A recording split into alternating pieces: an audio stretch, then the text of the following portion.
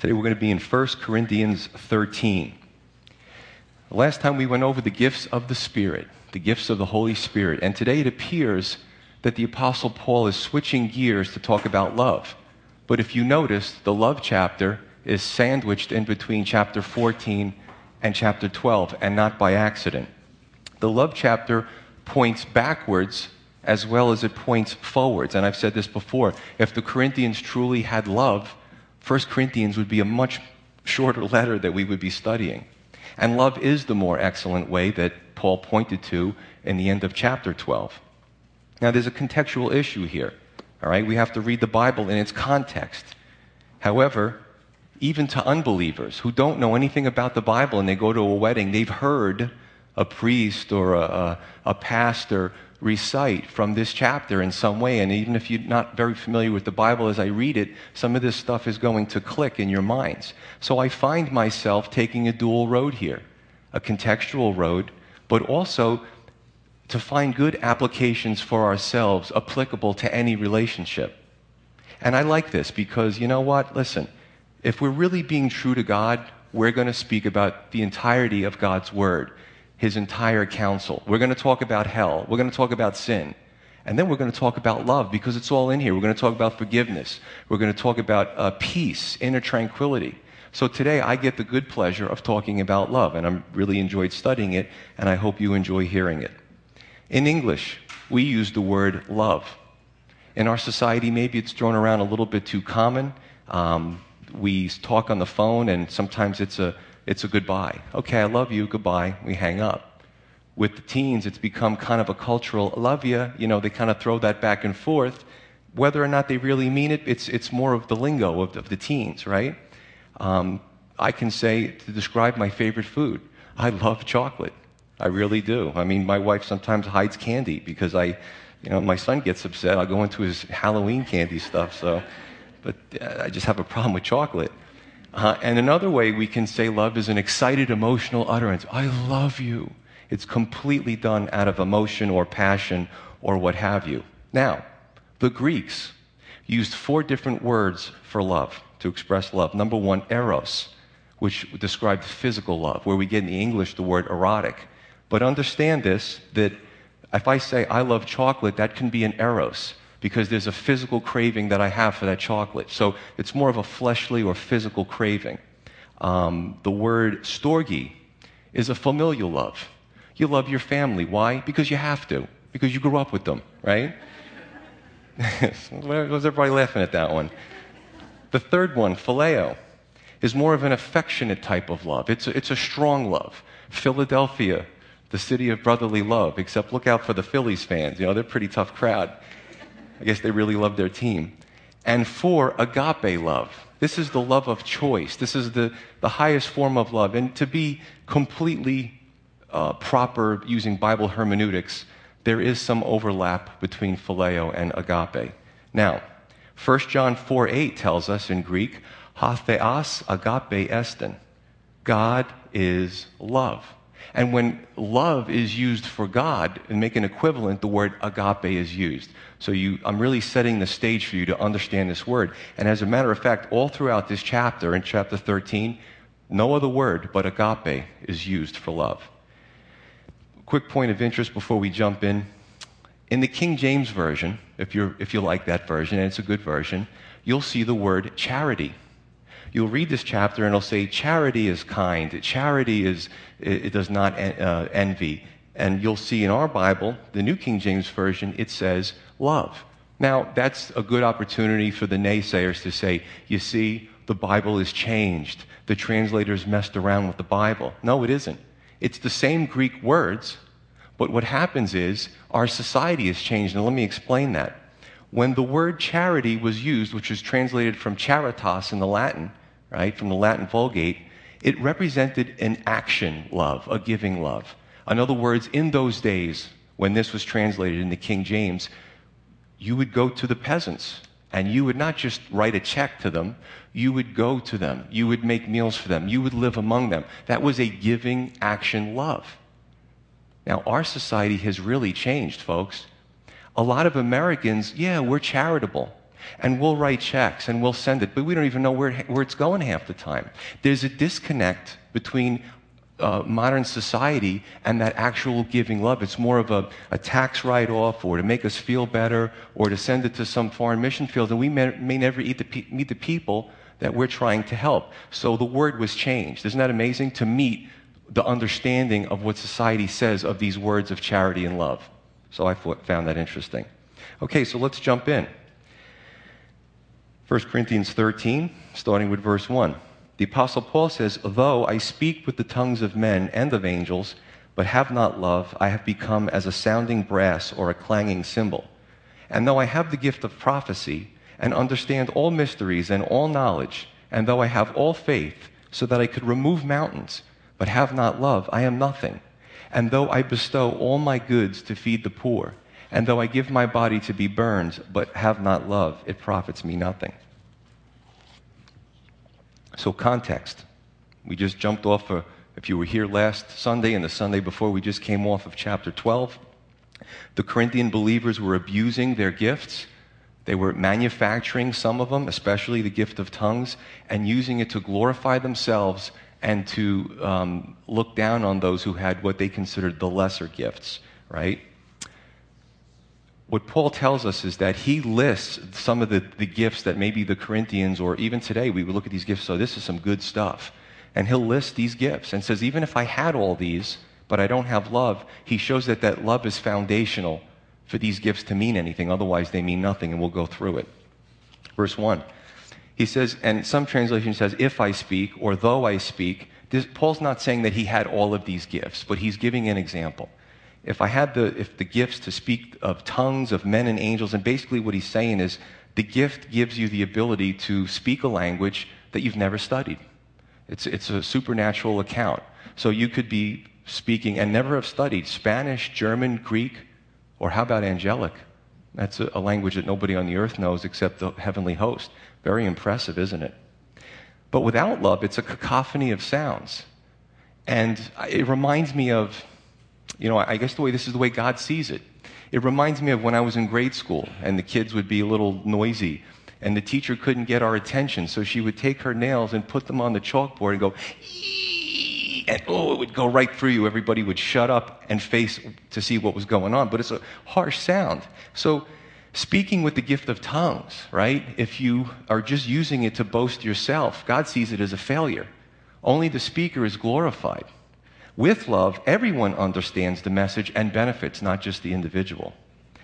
Okay, verse 2. If I had the gift of prophecy and knowledge, in other words, if you have this gift, you know future events, and you know all the reasons in your heart, because God has given you that knowledge, for past events with respect to God's omniscience, all-knowing. Without love, I have all this knowledge. Anything you ask me, I have the answer for. You can't stump me with any questions because I have all the answers. Very impressive. Right? Without love, I get to keep all the knowledge and leave everybody in the dark. But with love, there's one word that comes in. It's called sharing.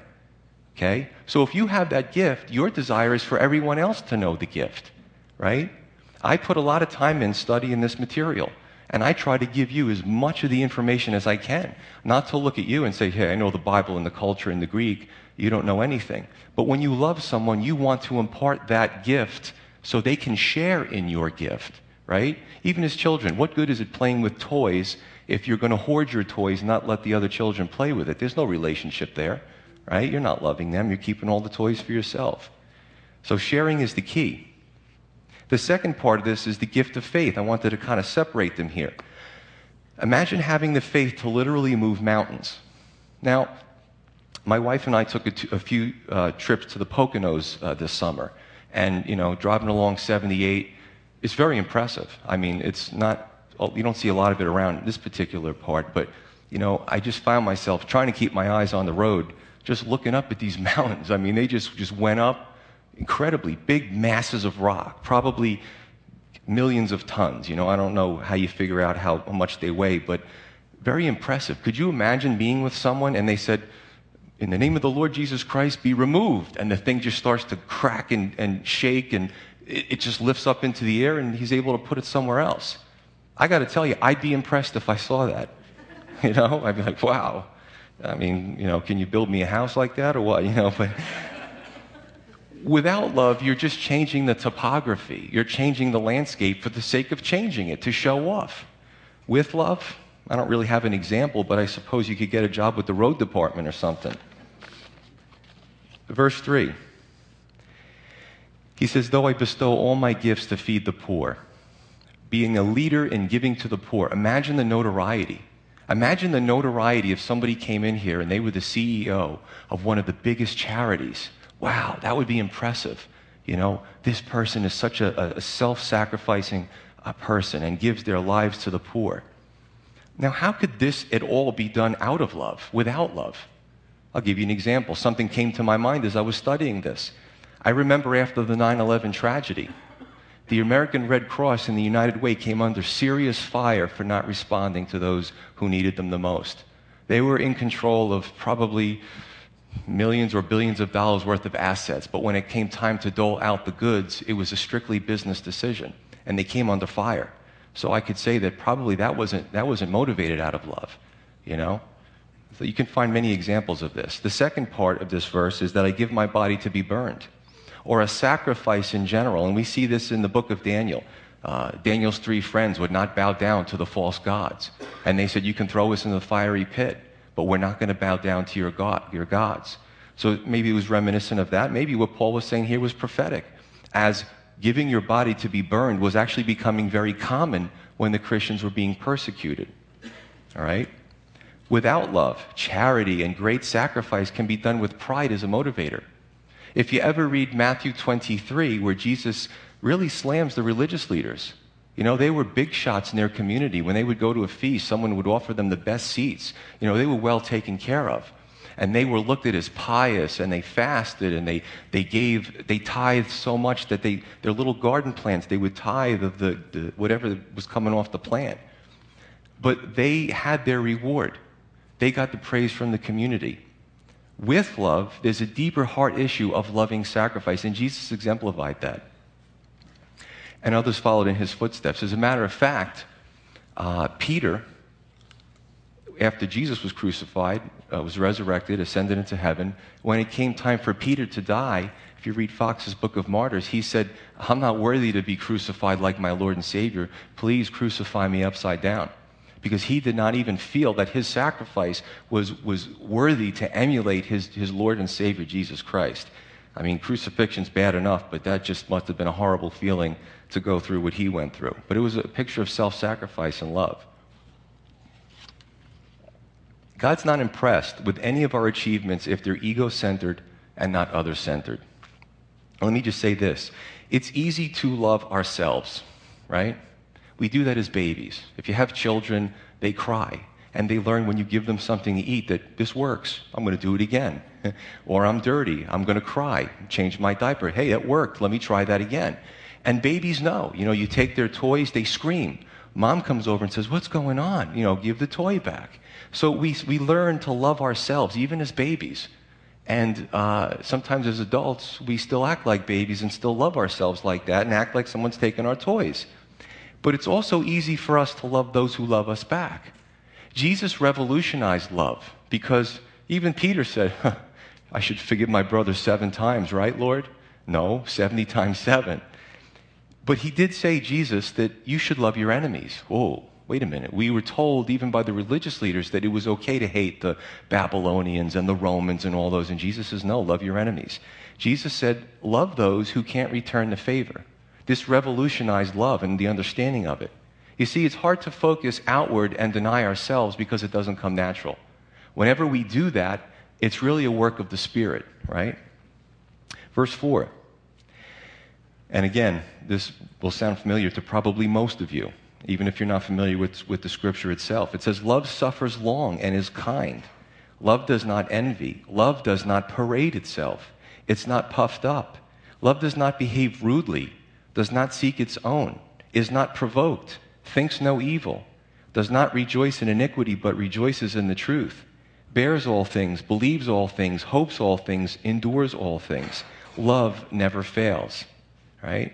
Now, I've seen this done a lot of different ways. These are the attributes of love.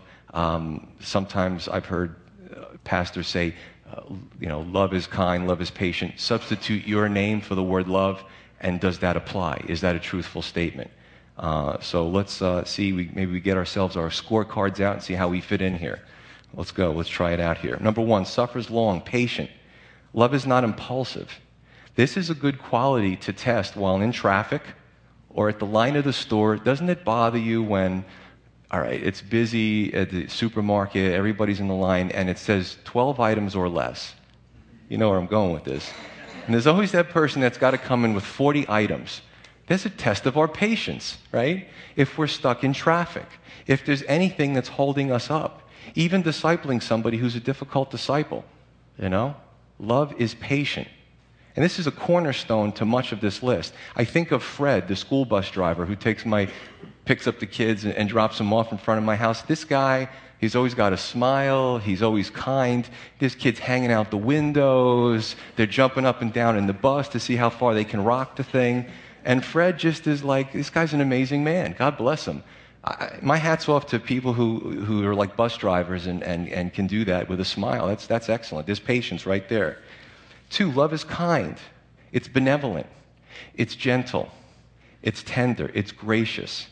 The kind person says, don't worry about it. It's going to be okay, with that reassuring tone. Love does not envy. It's not covetous. It's not jealous.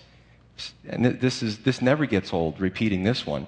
How do we react? What are our first thoughts when we're waiting for something and someone gets blessed before us? Are we happy or are we not liking them? See, jealousy leads to dislike. And listen, folks, we may all have that one person that for whatever reason, you can't put your finger on it, but they bother you. Sometimes it's within our own heart, that dislike, and it could come from jealousy. Jealousy leads to gossip. Gossip leads to division. And most churches have some element of this on one side or the other, right? Love does not parade itself. That means it doesn't brag. It doesn't boast. It doesn't compete for attention and say, look at me. It doesn't make a lot of noise. I think a real big challenge for pastors is to be relatable to the body, to show that we're human beings, but not to put too much of ourselves into the sermon. It isn't about me. It's about God's word. If something happens to me today, God will put somebody else here to take my place. We all are equal in the body of Christ, and it's an aberration when there are Christians who have to constantly stand up and say, look at me, and look for that attention. All right? It's not the way it's supposed to be. Love is not puffed up. It's not arrogant or haughty. I looked into the Greek on a lot of these things, and I find the word pictures in the Greek fascinating, but the word for puffed up literally means inflated. It's like a blowfish, right? And when you think of puffed up, you think about, in our vernacular, a big head or a big ego, right? This is a superior attitude. This type of person is doing others a favor. And this is what folks don't like about corporate Christianity.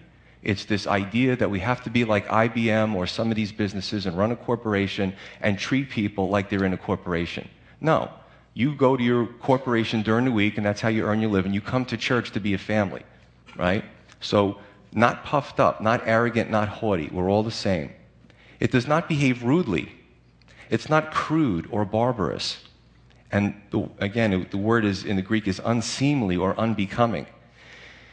In the police world and the military world, there's a charge that you don't get in most other occupations. It's called conduct unbecoming of an officer. I don't know if you've ever heard that. It's to say that if we have our professional military folks or our professional police, there are certain things we do not expect to see them do. And there's a charge for them if they break those rules. So in other words, if 2 people get into a fight and it's mutual and they're duking it out, it's not even a crime. It's a petty, disorderly person's offense. But if a police officer just has an issue with somebody and just hauls off and punches them, that becomes a serious offense because we're held to a higher standard. Okay, where does that leave us as Christians? What about conduct unbecoming of God's children? Right? It's easy for us to point the finger at what everyone else is doing in the world, right? All the sinners out there, but we need to live up to those same standards. We are held to a higher standard as Christians, as God's people. Number 7, or the 7th quality here, is it does not seek its own. This is a heart issue. where parade itself was more of a flamboyant expression. This is more of a heart issue. You've heard the expression, always look out for number one, right? But this one says, it's not always to seek my own, it's not always my way, and sometimes I should look to see how another person lives, to put myself in another person's shoes before I criticize them, before I don't like them, or whatever the case may be. You know, to ability to take yourself out of you and try to look at someone else's point of view. Now, denying ourselves is easy for our kids. That's normal. Our children come from our body. They're the fruit of our loins, so to speak, and our little circle of friends. But what about those on the outside? Now, let me read this briefly, 3 verses. Jesus says this about love. In Matthew 5:46 through 48, Jesus says, if you love those who love you, what reward do you have? Do not even the tax collectors do the same? And if you greet your brethren only, are we friendly as Christians? What do you do more than others? Do not even the tax collectors do so? Therefore you shall be perfect or complete, just as your heavenly Father is perfect. It's a command. You shall be.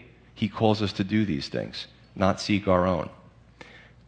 The 8th point, not provoked or stirred. Again, another word picture. The Greek word literally means to sharpen alongside. This is what we're doing. If we're provoked and we're stirred, we're just sharpening the spear. And we're waiting for the right time to poke someone or to pop their balloon, right? Word pictures are great. You know, the person who walks or who makes you feel like you have to walk on eggshells. You know, whatever I do, I could provoke them, right? That's tough. And this quality says to us, when our buttons are pushed, this aspect of love says, don't repay evil for evil. And that's not always easy, because, you know, sometimes others try to push our buttons. And how do we respond? And listen, sometimes we do a good job, and sometimes we don't. That's the human experience. But this is what we strive for, right? When somebody tries to push our buttons. Maybe respond with a laugh or a snicker or walk away or whatever the case may be. The Bible says that a soft answer turns away wrath. When we start heating up the discourse, it becomes who can yell the loudest, and then nobody hears anybody. So that's not good. The 9th quality, it thinks no evil or it thinks no harm. Now, there's many facets to this, and I've looked at this. We could say that we hold no record of evils, or we think the better of others and not the worst, or don't take things personal. But it's also not a license to continue in a pattern of bad behavior. Jesus said that if a brother repents, forgive him 70 times 7. Why? Because if there's not a true change of heart, then you're just putting good fruit on dirty soil, and it doesn't work. Now, I just want to take this opportunity to say that maybe in our minds we're thinking, do I do this? Does my spouse do this? Do my kids do this? You know, I can't see what's going on behind the frontal lobe there, but we all think of things as we're hearing God's word and we're hearing the message. And what I want to ask you to do is to look at this in a way, because love has reciprocity. Again, think of another person, think of you. How do you receive this stuff? How do you give this stuff? And why I say not to continue in a pattern of bad behavior is because we're going to be on both sides. Don't take advantage of another person's graciousness. It's really not fitting to force someone and hold them down and say, the Bible says you have to forgive, so now forgive me. That's manipulation, you see? If I am gracious to someone else and I'm forgiving, you know what? When it comes my turn, I'm hoping the same thing comes my way. There's a reciprocity there. However, instead of thinking of your spouse or our spouses, we should be thinking of ourselves as we're going through this. That's the right way to approach this, right? Love does not rejoice in iniquity or evil. You can look at this a lot of ways, and with many of these. You know, and I've seen it. Somebody falls into sin and there's a gloating, right? That should not be. Not happy when another falls, so that maybe it's our opportunity, or to look at others with moral superiority. Not to rejoice in evil in general, in any form. And this also speaks to compromise. Christians who emulate society and allow wickedness into their lives, and they compromise, and they're okay living unbiblical lives. Not to rejoice in iniquity. Forgiveness does not give us a license for lasciviousness. You see, the woman who was going to be stoned, and Jesus saved the day and saved the life, and they all dropped the stones and walked away. What did he say? Woman, go and sin no more. He didn't say, hey, party. Maybe the next time it happens, send up the bat signal and I'll come and save you again. He didn't say that. It doesn't work that way. There was one particular person, I can't remember where it was, where he healed them and he said, now don't sin anymore or a worse thing may happen to you. Jesus was loving, he was gracious, but he wasn't accommodating of sin. And the problem with the Corinthians is, and I believe it was in chapter 5, Paul rebuked them for bragging about their sin. Hey, we're progressive, we do things differently than the old traditional fuddy-duddies.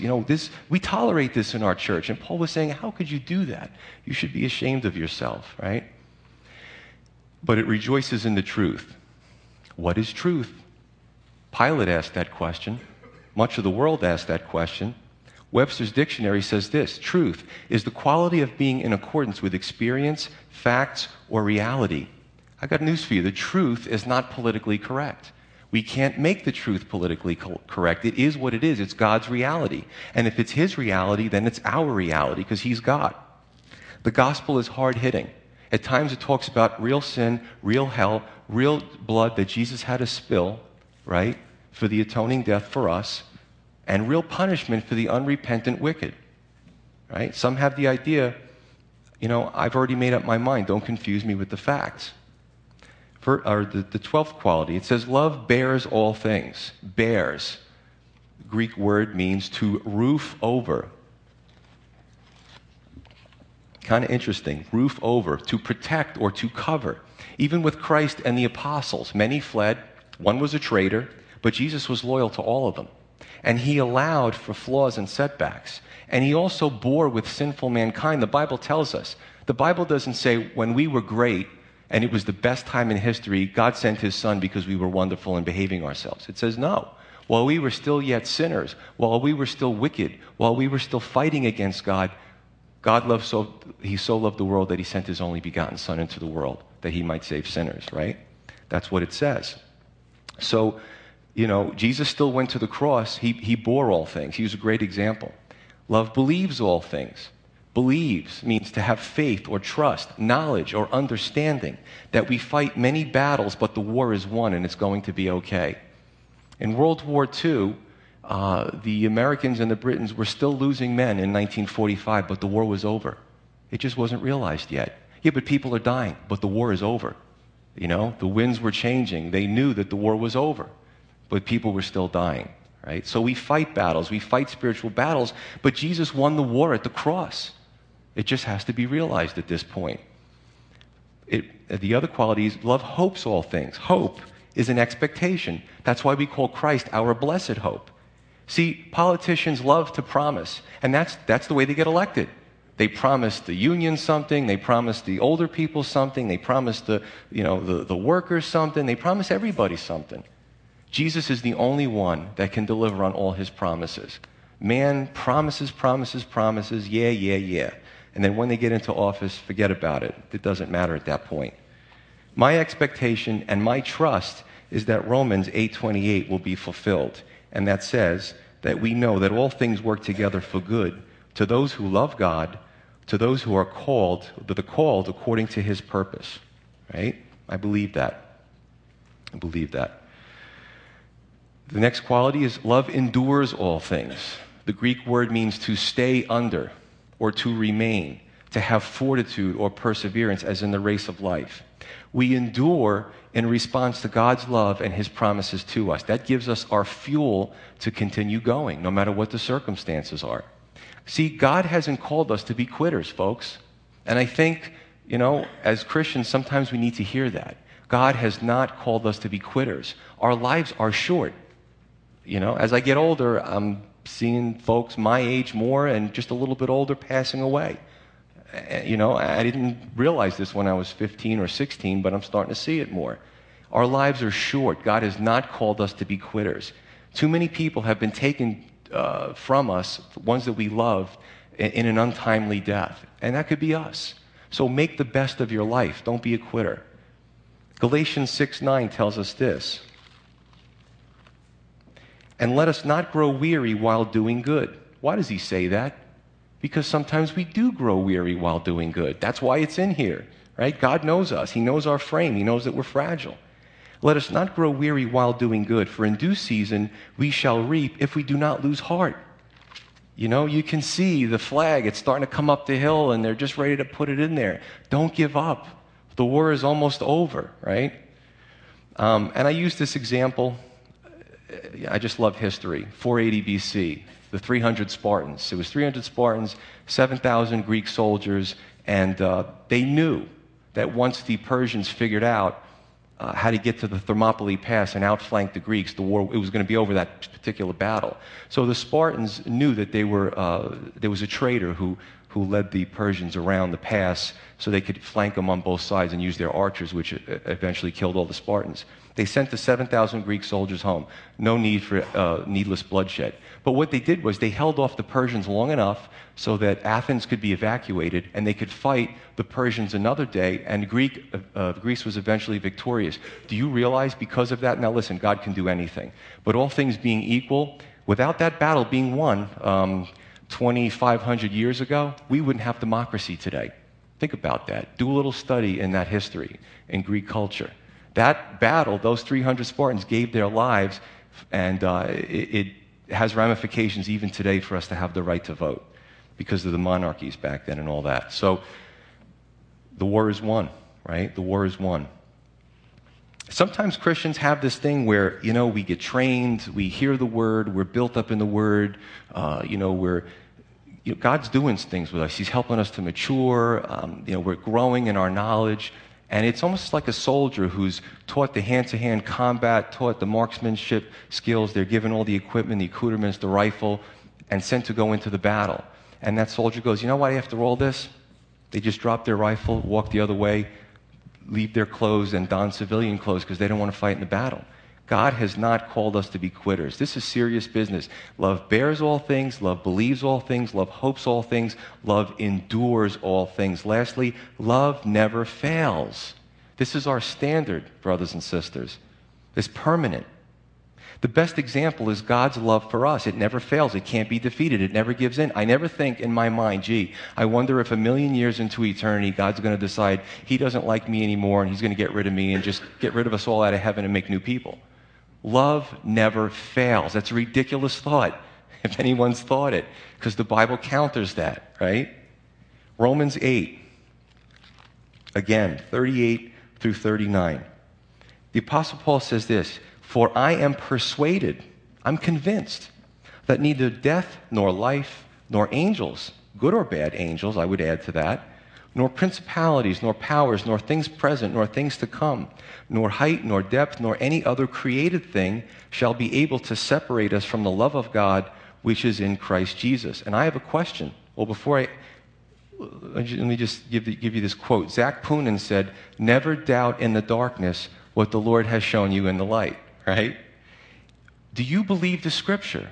Do you believe what the Apostle Paul says, that nothing can separate us from the love of God? Listen, I'm saying this to be exhortative.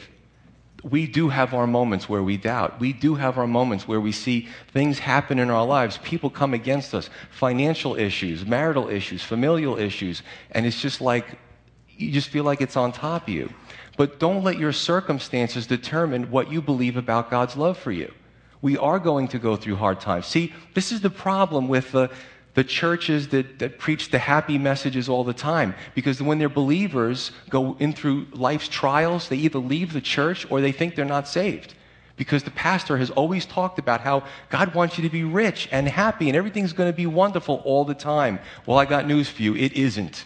We can never mature that way. We can never be fortified and strengthened that way. A lot of times our character was built through the hard things in life and getting through them with the Lord.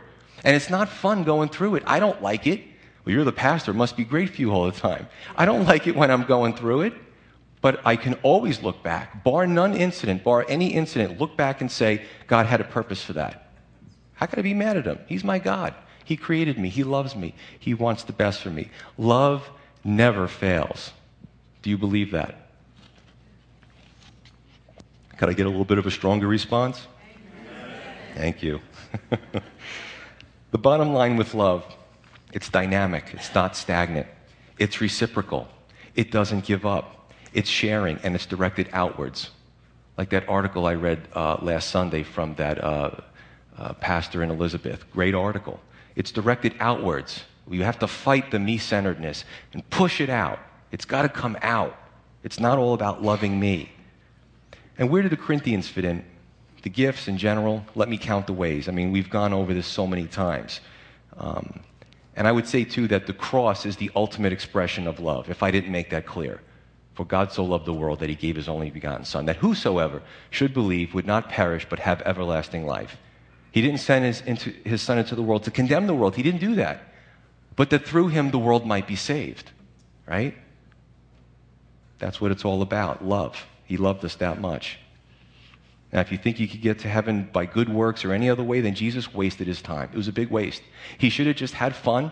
Instead of dying at the age of 32, 33, whatever it was, he should have just had fun hanging out with people until a ripe old age, or he might still be here. But no, he had to go to the cross because there was no other way to die and atone for our sins. All right? Now, is anyone brave enough here? Has anyone been brave enough to take out their scorecard and see where they fit in? You know, I read this, and you know, my wife is so gracious when she talks about me, but I read this and say, I could be a better husband. I could be a better father. I could be a better pastor. See, just like Jesus is our standard, if we had low expectations and low standards and we met them, what would that do for us? Not a whole lot. Oh, I can get over that hurdle. That was easy. What about that hurdle? See, when we look at Christ and we try to emulate Christ, that's a high standard. You know, but Christ encourages us to keep trying to meet that standard. The same thing with love here. It's not to discourage us. None of us are going to get 16 out of 16, right? Sometimes we do good. We get a little bit more than the day before. Sometimes we don't do so good. But that's our standard. Love is our standard. That's what we look forward to. That's what we try to attain. Fruit of the Spirit kind of ties into this nicely. Galatians 5:22 through 23. All the fruit of the Spirit is in here, starting with love. And love is foundational to joy, peace, long-suffering, gentleness, goodness, kindness, faithfulness, and self-control. It's all in here. It's all wrapped up in a nice package. The rest of verse 8. But when there are prophecies, they will fail. Whether there are tongues, they will cease. Whether there is knowledge, it will vanish away. The question is why and when. Why will it fail? And when will it fail, and when will it cease? The answer is when the Lord comes back and establishes his kingdom. What are the gifts for now? To establish his church in a hostile world. This world, unfortunately, is in the possession of Satan right now. So in order to supernaturally build a church, right, we need the gifts of the Spirit. The Holy Spirit has to be in our lives, and we have to allow the Holy Spirit to empower us to do these incredible feats that would normally be impossible. Jesus said the gates of hell would never, it would pound and pound and pound, but it would never prevail against the church, right? So we meander through this world, we have the Holy Spirit, but when the Lord comes back, because what do we pray in the Lord's Prayer? Your kingdom come, your will be done on earth as it is in heaven. Do we just say that? Is it just something we had to memorize as kids? No, we believe it, right? Your kingdom come, your will be done on earth as it is in heaven. That's what we look forward to. And when that's it, when we're in his presence, when he's reigning as the king, we won't need this stuff anymore. Paul continues. Verse 9. For we know in part and we prophesy in part, but when that which is perfect has come, then that which is in part will be done away with. Remember, the gift's context. Even with all the gifts, we only know right now what God has chosen to reveal to us. Even if you looked at Revelation, one simple thing, the seven thunders uttered, and John said, I was about to write, and I was told, don't write. Don't do that. We're not telling them what the seven thunders uttered. So there's a lot of things in the Scripture, we only know what God has revealed for us. But we don't know the whole story. When the perfect has come, the Lord, there's no more need for the imperfect. And honestly, too, I believe our understanding is not as good as it will be, because when we're in his presence and when we're changed, we lose that sin element. So we have a greater understanding of God and his characteristics, right? There's much more to learn. Verse 11. When I was a child, I spoke as a child. I understood as a child. I thought as a child. But when I became a man, I put away childish things. Another analogy here, as children, we do childish things. But as adults, we hopefully stop doing childish things and do adult things, right? By the same token, spiritually, the Corinthians were acting as though they'd arrived and that they were perfected. They were really adults acting like babies playing with toys. When God's final age is ushered in, most of the stuff we argue about now will have no meaning. You don't get along with another Christian, and they're definitely born again, and you're definitely born again, and the Lord calls us to heaven on the way up, our differences are just going to disappear. There's not going to be any grudges in heaven. There's not going to be jealousy in heaven, right? I don't believe that. So the stuff that we argue about now is stupid. It's going to have no meaning. It's childish. They're toys.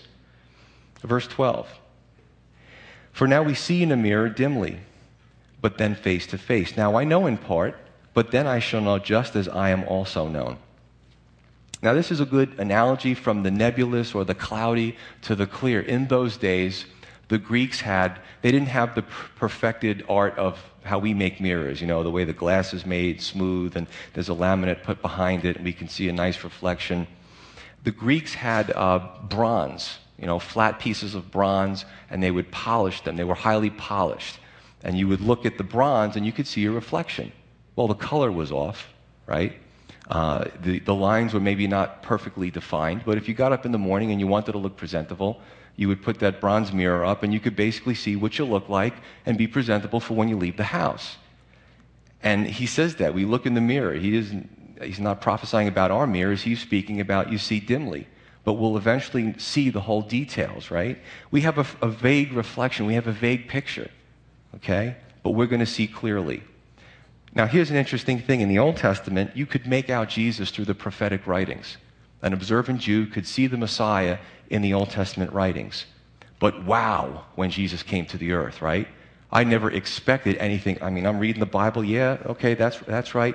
But, wow, this is amazing. He raises the dead. He does all these things. His teachings are mesmerizing and captivating. So they saw dimly in the Old Testament, but they saw clearly when Jesus came. By the same token, I believe we see things now dimly, but when the Lord comes and establishes his kingdom, it's all going to make sense. None of us are going to argue about theology. None of us are going to argue about prophecy because it's all going to be right there. There's nothing to argue about. There's going to be no schisms in the body of Christ. And verse 13, last verse. And now abide faith, hope, love, these three. But the greatest of these is love. Faith, hope, love, but the greatest is love. Why? Well, number one, faith. Hebrews 11:1b says it's the confidence of things not seen. That's what faith is. Confidence of things not seen. When we're in his presence, faith will acquiesce to sight. When we see him, there's no need for faith anymore. It's completed. It's fulfilled. We see him. Hope, Webster's dictionary says, a desire accompanied by expectation. When we're in his presence, all of our expectations will finally be realized and fulfilled. All of our expectations that are godly will be met. When I go to work, I must abide by South Brunswick Police Department's core values of integrity, respect, and professionalism. However, as believers, we all must, all of the time, abide by our conduct of behavior and conduct which is founded in faith, hope, and love. Why is love the greatest of these three? Because God is love. We read that in 1 John 4:8. And love is perfect because guess what? It doesn't acquiesce to anything. It doesn't become perfected. Love is perfect. You see, that's why we can't fulfill all this stuff. So faith and hope become something. Love is the greatest of these things because love can't become any better. Love pre-existed us. Love will exist forever in eternity. Love will never change. God is love. If the Corinthians practiced true love, truly, we as believers today might not even have a 1 Corinthians. Think about that one. If the Christian church practiced true love, the world might look a lot different today also. As we leave here today, I pray that we would also practice true love now that we have a better understanding of it. Let's pray. Father in heaven, Lord,